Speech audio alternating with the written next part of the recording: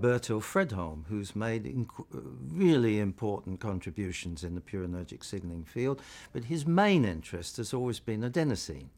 So we run parallel paths. It's not that there's a huge conflict.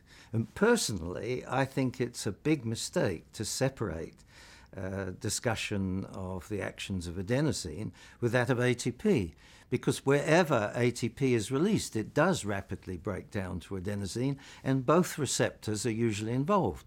In the case of transmission, postsynaptically, it's the ATP receptor. Presynaptically, as a neuromodulator, it's the P1 receptor, the adenosine receptor. And sometimes adenosine and ATP, like in Lataenia coli, act synergistically. The breakdown product, in fact, enhances the effect of ATP. You can't really divorce these two signaling molecules, in my opinion. But there has been, fortunately now, in the latest Purine meetings, which are held every 2 years, in the beginning it was nearly all 95% adenosine. Then it switched in the 90s to more like 80% ATP.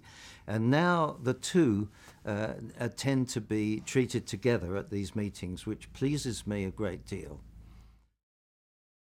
Although I myself have not worked nearly so much on adenosine receptors as ATP receptors, they are undoubtedly extremely important. In the beginning, the drug companies were much more interested in the adenosine P1 receptors than ATP.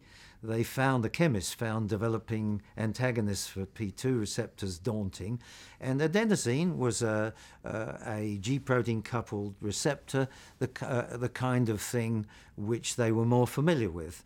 And they did develop very good agonists and antagonists, but on the whole, the therapeutic developments with the adenosine receptors have not been that successful, because they're all very ubiquitously distributed. So to get localized effect, it has been successful for supraventricular tachycardia.